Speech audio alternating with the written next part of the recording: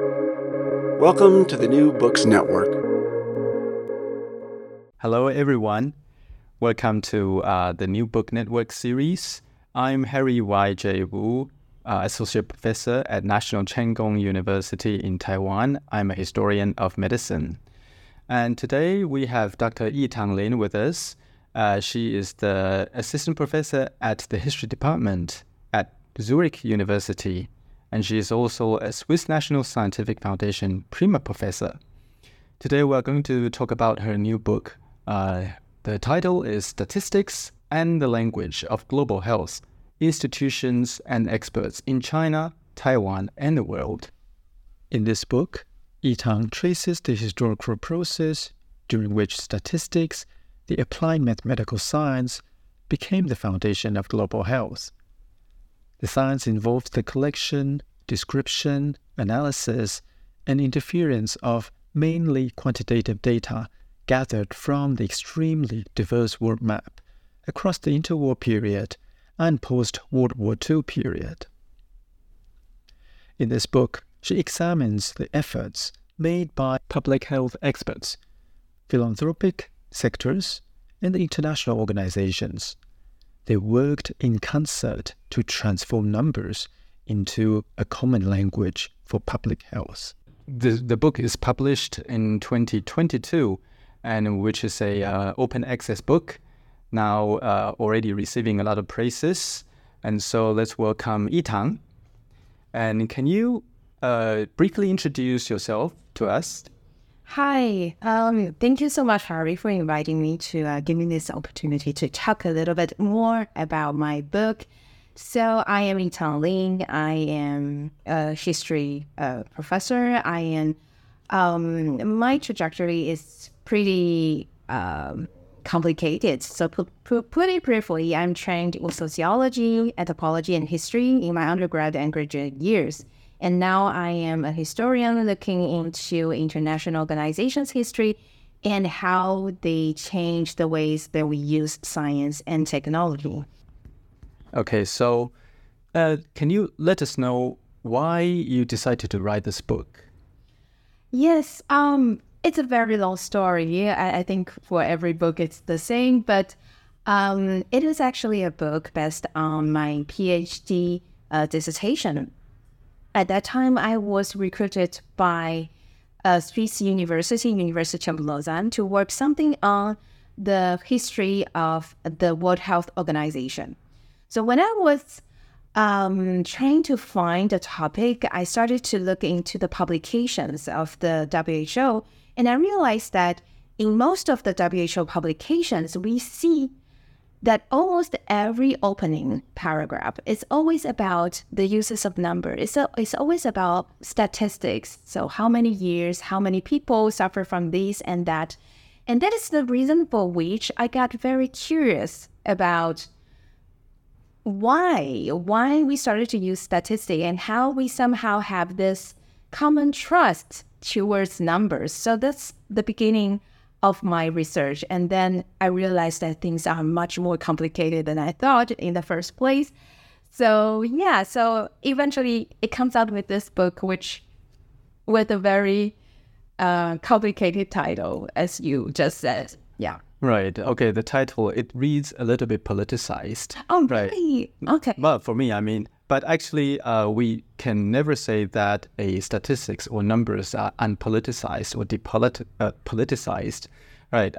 Because now this is really timely that we wrote this book, because we are in the era of pandemic, and now numbers and statistics are very relevant to all the disease control globally and locally as well. Now, this is very interesting that you use a very unique approach to write this book. This is, can you pronounce this for me? The jeu d'échelle. Yes, jeu d'échelle. This approach to write the book. And can you let us know what this special method is all about? Jeu d'échelle, if we translate it into, well, it's a French word, but if we translate it into English, it's called playing with levels. So the idea for me to use this methodology, or somehow put forward this methodology in my book, is that I don't want to say that I'm writing a global history, I'm also very careful not to say this is a transnational history, but I wanted to emphasize that actors in different levels and when they are in different social and political contexts, how they interact with each other. So something at the local level, when it translated into national level or international level, things can change. So that's the reason for which I use this word to say that when we talk about something that is probably at a scale at the global level, we have to see different stories and different scales. So that's what. So another thing that's interesting to say is that I use 14 different archives, and these archives are actually from actors of international level, of national level, and local level. So that's the reason for which I use this word instead of global history or transnational history. But probably for those who are more consider themselves as global historian or transnational historians, I think probably they'll also find something very similar to what they are doing. Then how would you position yourself? Like if people ask you, are you a global historian or international historian, then what would you say? I think I wouldn't say that I'm a global historian because there are so many regions in the world that I do not know a lot. But probably I would say I use transnational methods. Okay. Yeah, because But in the book title, you see you also have China and Taiwan. Would you say that you're an East Asian historian as well? Yeah, I do. But yes, definitely. But I would also say that I look into East Asia, but also the world. So I think for me, what really attracted me is to look into the transfer and the translations when transfer was happening and what is transferring and what doesn't. So yeah, so I would definitely say that. But thank you for this question. Okay. Now, perhaps you already answered that a bit. Now, this question is now about the knowledge transfer you just talked about. You don't use globalization, you don't use diffusion in, like a lot of historians of science do, but you emphasize a concept that is circulation, and you describe a lot of circuits in your book. Can you let us know what these circuits are and what circulation was formed in what way? Yeah, thank you. Thank you so much for noting this. I definitely do not use globalization and I do not use diffusion because I know that the thing is much more complicated. So that's the reason for which I actually use circuits in every chapter. So to tell a little bit more about my book and the structure is that with the first chapter, I talk about the actors, those who are setting the stage, and then afterwards, for each chapter is actually a circuit. So there, in each chapter, we have one public health initiative that was using statistics, and then how they transfer the same thing or the same actors with their ideas about statistic, about public health, how they transfer it to China, and how the Chinese, their collaborators in China, interact with them. And from after 1949, the story, because of the WHO, the story shifts to Taiwan. So for each chapter, I wanted to see the transfer. So this is the reason for which I decided for every chapter, the narrative will be from point A to point B. So that's why I talk more about circuits. So I wanted to see it's a route rather than something else. Yeah. Okay, great. Then let's perhaps enter your book. Now, actually, this is not a book about an organization or one person. There are a lot of people in it. So in the first chapter that you talk about different players, and these people lay down the foundation of statistical thinking. Who are these people? Yeah, so I actually identified 3 of them. Probably there are much more, but I realized that there are 3 trajectories are very common. So first of all, they are U.S. philanthropists. Right. So those who are the Rockefeller Foundation, the Milbank Memorial Fund, they were in the U.S. progressive era, and they wanted to do something better for the world, and they had the money to do so. So their idea is that they want something bigger than New York, than the U.S. They want something of human betterment in the world. So these are the first group of actors that I found. And then secondly, they are experts of bacteriologists. So we see the bacteriologists trained in the laboratory method, and they started to think, well, we can do much more in the public health arena. So these bacteriologists work with the philanthropists to devise public health works. First of all, in I would say North Atlantic world, the New York, and Europe. But then they try to do something in China as well. And the third group, and I think it's probably the most intriguing group of this among the three. I would say it's a group of missionary sons born in China. Oh wow! Yeah, so it's very interesting because it's very interesting because they have the cultural capacity because they were born in China. They know the language. They know how it works in China, the importance of network and how we interact with politicians and things like that. And that's, at the same time, they have the expertise. So the story of Zhang Bingran, for those who are very familiar with the history of public health in China, it is not a new name for you.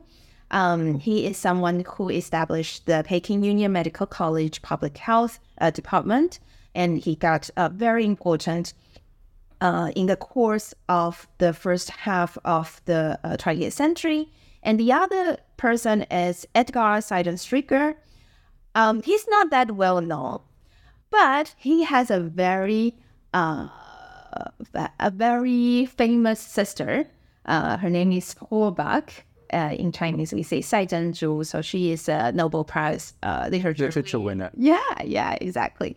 So these are the people who were born in China. They got the cultural capacity, and when they became teenagers, I think it's probably in the probably at the age of 20s, they started to go to the U.S. or Canada to learn about public health. So then they got identified by the group of philanthropists or the League of Nations Health Organization, and they started to work with them. And I think they are playing a very important role because they know how to work in China. They are also attracting attention of the philanthropist to China. And probably one thing that I can still add a little bit on this is that they are missionary sons. So in their family education, of course, I do not have a clear testimonial from them, but in their family education, we can think about they do have this humanist thinking, and they think this is important to help the poor and to help those in need.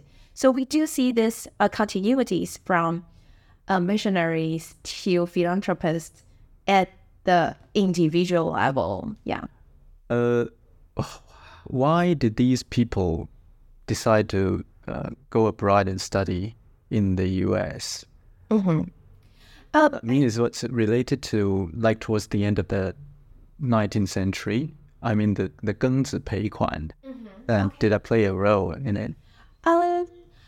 Actually, these are for these two persons. They were born in China, and I don't think they are really missionaries. They are missionary sons. Okay. So I don't know, like when they went to the U.S. for study, they are like in their early 20s. Okay. So I was presuming that probably for them, it is just what people did at that time. So you're born in China, and then you go back to the U.S. or Canada to get your education. And then from there, you can find the other careers or to continue your careers. I think it's probably that trajectory that we're talking about. But of course, 庚子赔款 is a very interesting story. But it was indemnities. If I may go a little bit far from this book, but for 庚子赔款, we see that the Rockefeller Foundation, they also gave fellowships for missionary doctors. Oh, that's okay. So to go back to the U.S. in the 1920s and 1930s. So probably there we can see a similar story. Okay. Yeah, but it's not completely these two people, because these two people, they become more like the public health researcher administration instead of medical scientists. So it's a little bit different though. Right. So it's quite interesting that in history of science, we always talked about, like if you talk about the Atlantic world, we kind of will connect that the emergence of statistics thinking in epidemiology in, let's say in London, like John Snow studying the cholera, and but you clearly talked about a lot of multiple origins of similar thinking, right? So I think this is your first level of playing with layers, right? And so in chapter 2, you talk about the language and the dialect of health sciences. I really like this metaphor. What do you really mean by, is there a main language and dialects of statistic thinking then?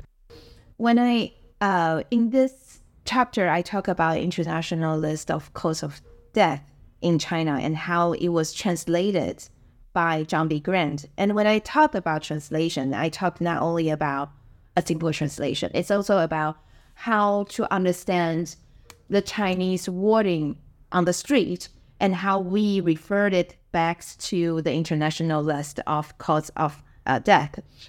So this is something that is interesting in the sense that we see that for John B. Grant, there is a language that is universal, but we cannot fit the Chinese situation directly back to the universal, but he was trying to do a bridge list for the Chinese situation.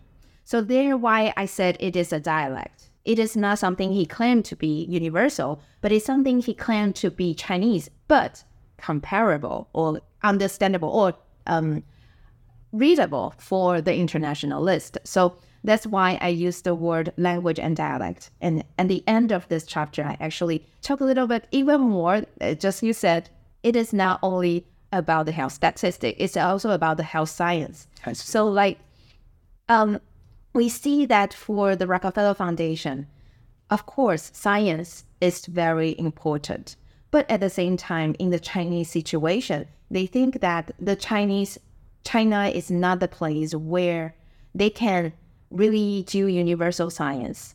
So that's why the John B. Grant and his collaborator at the Rockefeller Foundation, they are more into, I quote this, I can quote this citation. He said, it's not about, well, I forgot the citation, but he says something that it is important to know what is feasible in China instead of trying to find the missing sentence of science. I see. So there is a vision of science that is quite different when it comes to China or when in New York. So this is what I try to show in this chapter.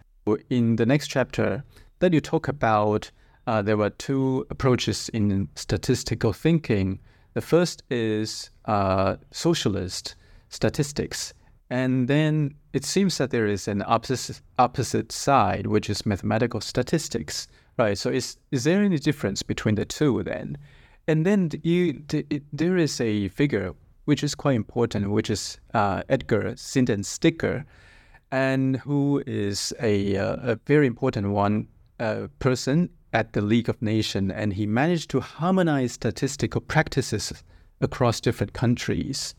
Now, LON was a intergovernmental organization and emerging during the interwar period, consisting of a lot of nation states. But it's quite interesting. We talk about the time, and there were still a lot of colonies, right? So how do you really harmonize that kind of thinking to serve different purposes in different nation states then?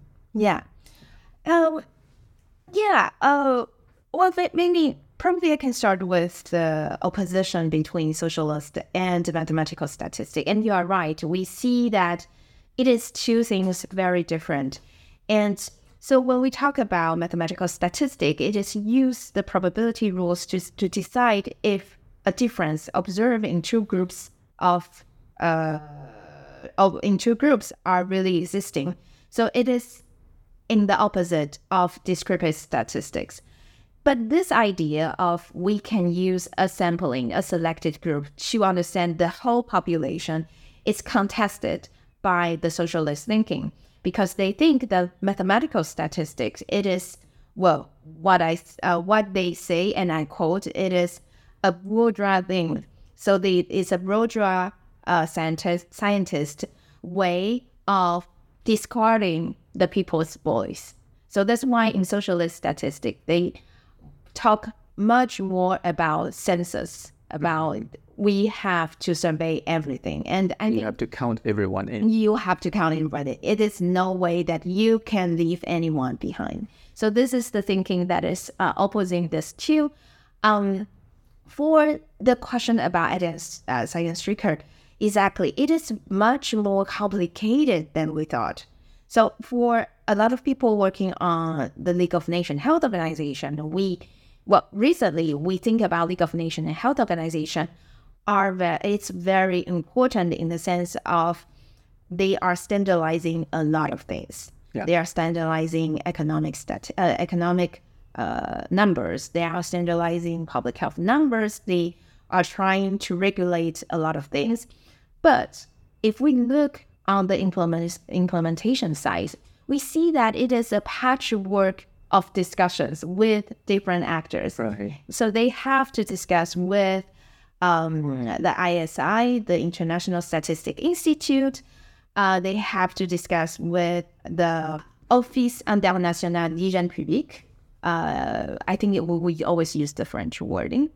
And also they have to discuss with the colonizers. They have to discuss also with local governments. So in this chapter, we see that it is a patchwork of discussion that they decide they have to convince people to send in their numbers, and they have to ask them to do something to not just sending, like for example in India, not just sending their numbers to London, but also send it to the League of Nations. So we see that. So it is different layers of sovereignty. And the League of Nations, they do have an ambition to harmonize everything. So it's not magic. I think to come back to your question, my response, it's not a magic. It's not a science striker who can do everything, but he was like constructing layers of network and experts to do that. Yeah, but I'm also interested in you as a historian, when you look at these two different approaches of statistics, do they have the same result? I mean, or they are very different by nature, or they are just something like the same wine in different bottles? For these two methodologies, I think they are very different. But in reality, that it is not that easy to do census on everything. No. Right. It's not possible. So when we look into that, if we look into the public health statistic that they were doing in the 1940s and during the 1950s in mainland China, they were actually, for the public health, they are still using a sampling idea, the demonstration idea. Yeah. So without really contesting this grand narrative of vital statistics should be on the census level. Yeah. So I think in China it was relatively easier because there was this, towards the end of 19th century, there was this baojia system, which was a administrative system to really rely on a different, for example, like elderlies in different villages or towns. And then so that it's easy to really trace individuals through the system. I don't know, it did play a role in it. But I think that because it's 1949, so it's after that. So I think it is not that easy. It's got a huge legacy in Taiwan as well.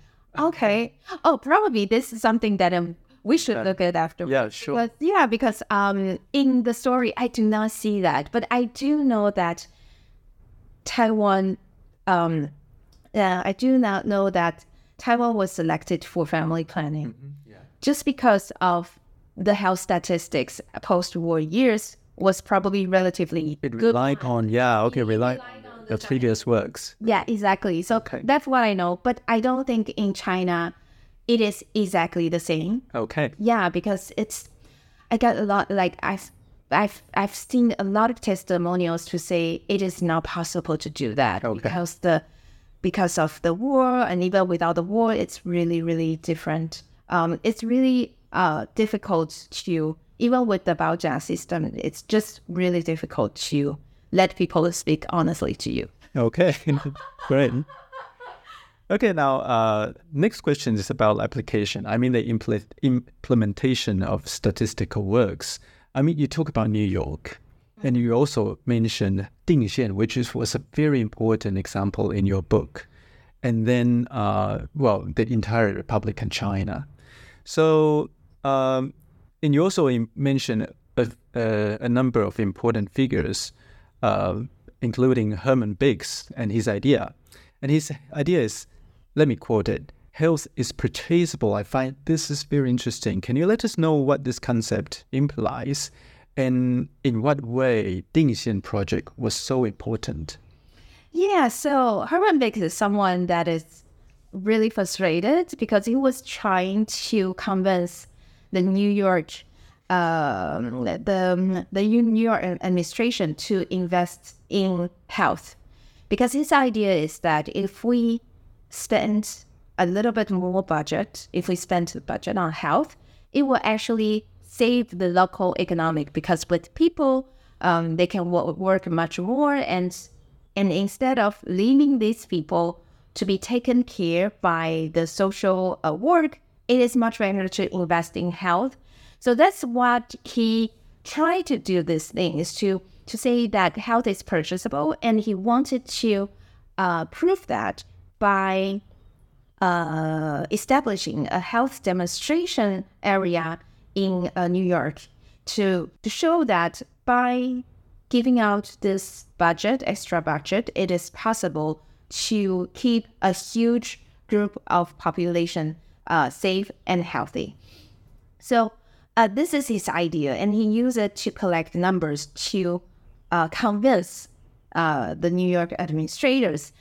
So the Dingxian project, it is actually very similar to Herman Biggs' idea, and it is not a coincidence, because the Dingxian project is actually financed by the Milbank Memorial Fund,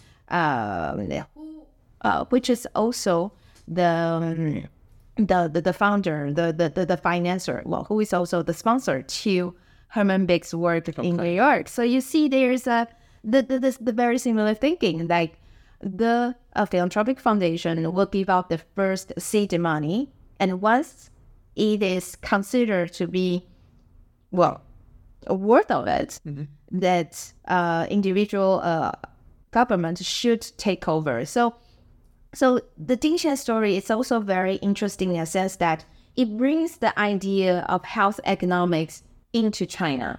So the idea is not only about keeping people healthy, but how much can we spend, and is it worth it? So what I found interesting about Dingxian project is that it took numbers, but it combines numbers of health with numbers of money. So I think this is very important in this sense, because then, as I said in this chapter afterwards, that this kind of calculation is taken up by the Republican China government. Okay, thank you. So now in chapter 5, we are going to look at the post-war period. And so how do you think was the work of statistics and its related report system different from the interwar period? Yeah, it's different because, first of all, the WHO are much more powerful in the sense that it covers much more territories, of course, and also it is much more ambitious in terms of collecting statistics. So the idea is not only for the WHO, it doesn't just want to stay as a network of epidemiological intelligence. They wanted to do something bigger. And so in their public health programs, they started to collect statistics as well. So we see that with this network of statistics is more pervasive in project designing, we see that numbers are become much more important. And we see that the experts, when they have to really work with the numbers. Like, for example, I can give you an example of Dingxian. At that time, the Dingxian, they collect numbers, but then they do not really engage with the numbers. You see that, like Chen Zhiqian, the person who was in charge of Dingxian, he always said that we cannot go to very precise numbers because we do not have enough sources and for enough resources. So for him, the importance is to collect numbers, but then it's not really important to have the right numbers. Okay. So when he tried to convince, his convincing his strategy is it's much more than just numbers. It's also himself. It's also the way he uses it. But for the WHO period, we see that the use of numbers is much more pervasive in the sense that even though the expert, even though they are the expert of tuberculosis and things like that, they had to really work on it. They had to say, okay, why the BCG efficiency is not as good. It's not as good as thought. They have to say, oh, it is because of the project designing. It is not okay. It is so they really have to use their understanding, their public health knowledge to validate or not validate numbers. Yes, can we say that after the Second World War, we had a lot of interventions? And for example, like we have penicillin now, and then if you want to prove certain kind of invention is effective, you need numbers to support that. Yes, right? Yes, you need numbers, and then you also have to say not only numbers. You also have to how can I say it? It's much more. You really have to say numbers. You really have to show the numbers, but then as evidence. Yeah, as evidence. So yeah, okay. So it's a little bit different. Okay. Now about ROC in chapter 6. I guess listeners would be really interested in learning the relationship between Republic China and the WHO. And it's quite interesting that for almost half a century, the WHO operated against the backdrop of the Cold War.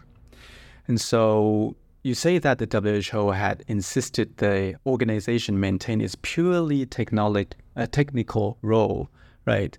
Also, I mean the technical nature. But this is not true historically. Right? So what was the tension about?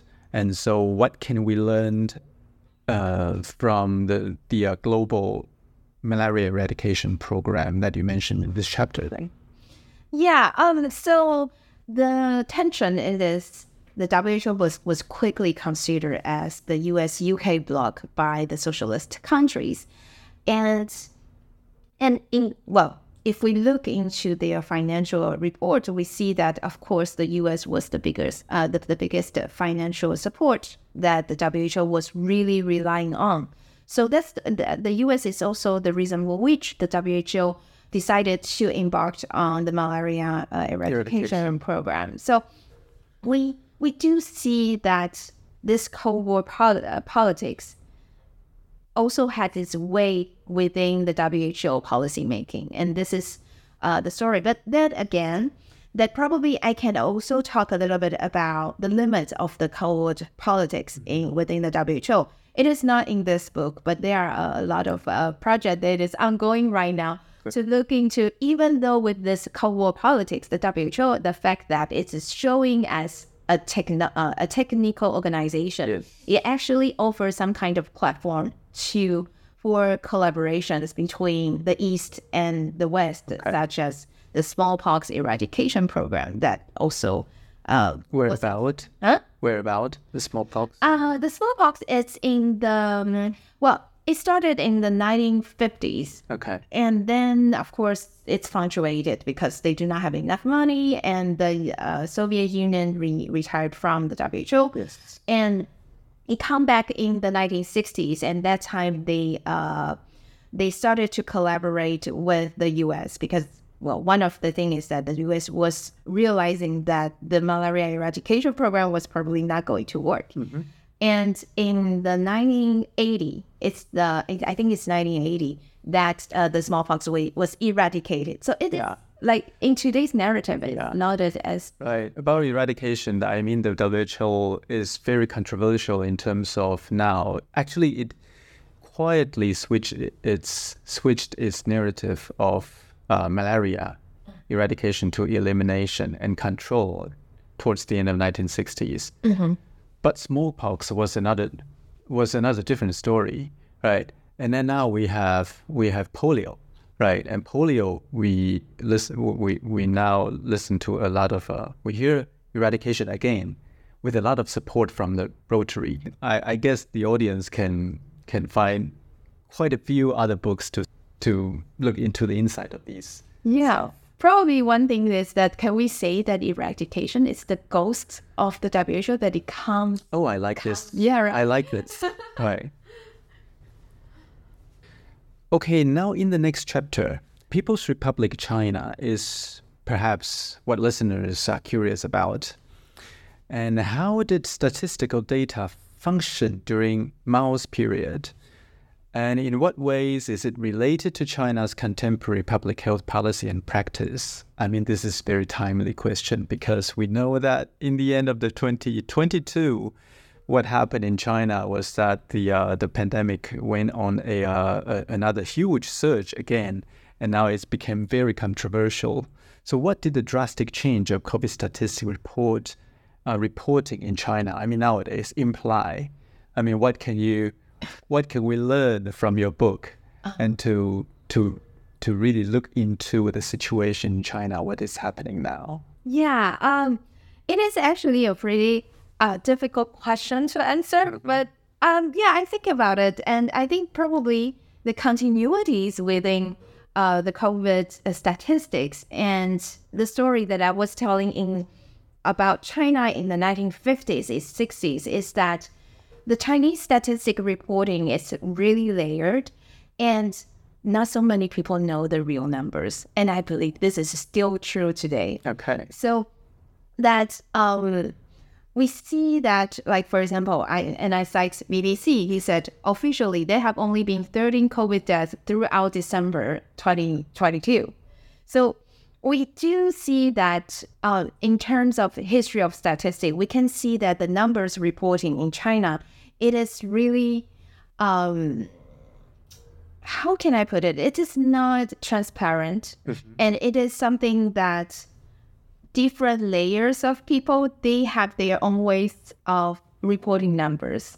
So, you mean the bureaucracy? Yeah, the bureaucracy, exactly. Thank you for it. Yeah, so the bureaucracy, they are reporting numbers as they advance in their politics, right. And they do want to somehow align to the expectation of the higher end of bureaucracy. Right, okay. So I do see... It's like a campaign style of... Yeah, it's like control. Yeah, it's like, for example, one of the most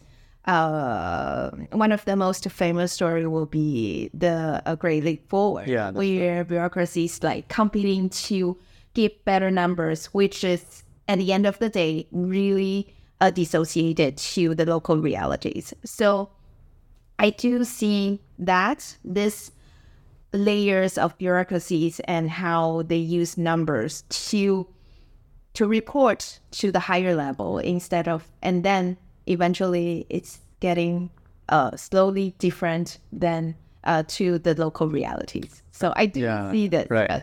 Yeah. But it's, I mean, now I'm reading all the numbers in China in a very curious way. Like before the day we recorded this episode, I mean, on the 14th of January, suddenly China reported 60,000 deaths related to COVID.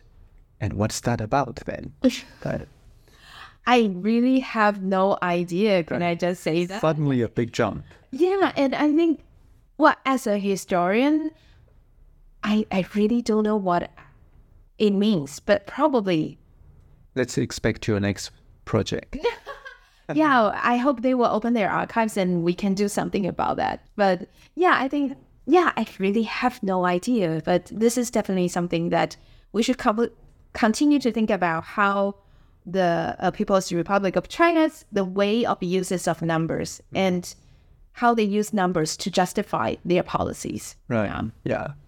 So now we're living in our world is full of statistics, full of numbers, and we use these numbers to explain our lives, right?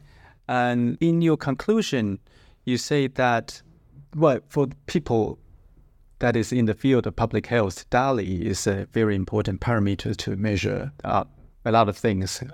And then you say that in the conclusion that this is controversial, but controversial in what ways? Mm-hmm. There are so many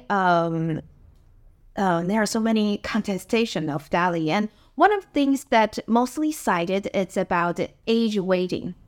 So in the DALI's calculations, the ages of 15 to 40s were given the highest relative value. So that is somehow given us idea that people with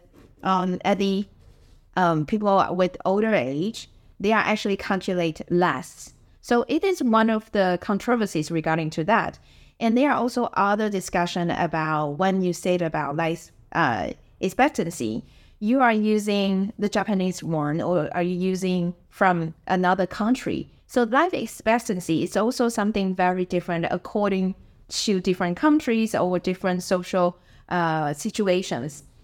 And there are also the third one, and it is about how you calculate each cause of disability. So how can you align or quantify the disability into a same standard, that why this and that calculate differently in terms of numbers and how you decide on that. So this is one of the discussion. At the beginning of that is there are a lot of discussion about, there are a lot of actually battles between different NGOs that they wanted to advocate for the disease they saw. Right. They are advocating. Okay. So you see this battle as well. So yeah. And the battle is still ongoing. Yes. Right. And I wouldn't think it will end very soon, right? And yeah. Okay. So what is your next project about? Yeah. The next project will be a little bit different. So I am starting this project of rice science and technology at the University of Zurich. So my idea is to work on the international policy making and implementation, but this time I'm looking into rice. So it will be a little bit similar to the international health because there we see the story of nutrition. Yeah, and numbers still play a role. Yeah, they still play a role, and the numbers are still important. But then I wanted to do something even bigger. Well, I hope I can manage to do so. But it's also about agriculture. Yeah. So probably I can do, I hope with my team, we'll be able to do something that is more comprehensive. So it's not only about health, it's also about producing food. Yeah. It's also about...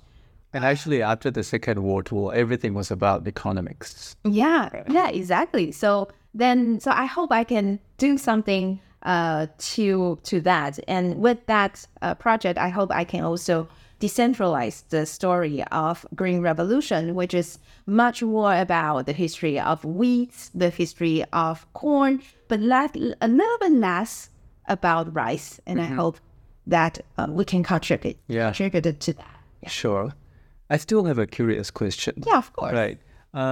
What do you want your readers in, well, particularly those who work with numbers in disease control, I mean, in public health, because it's so important project in public health, to learn about from reading your book? Thank you so much for this concluding question.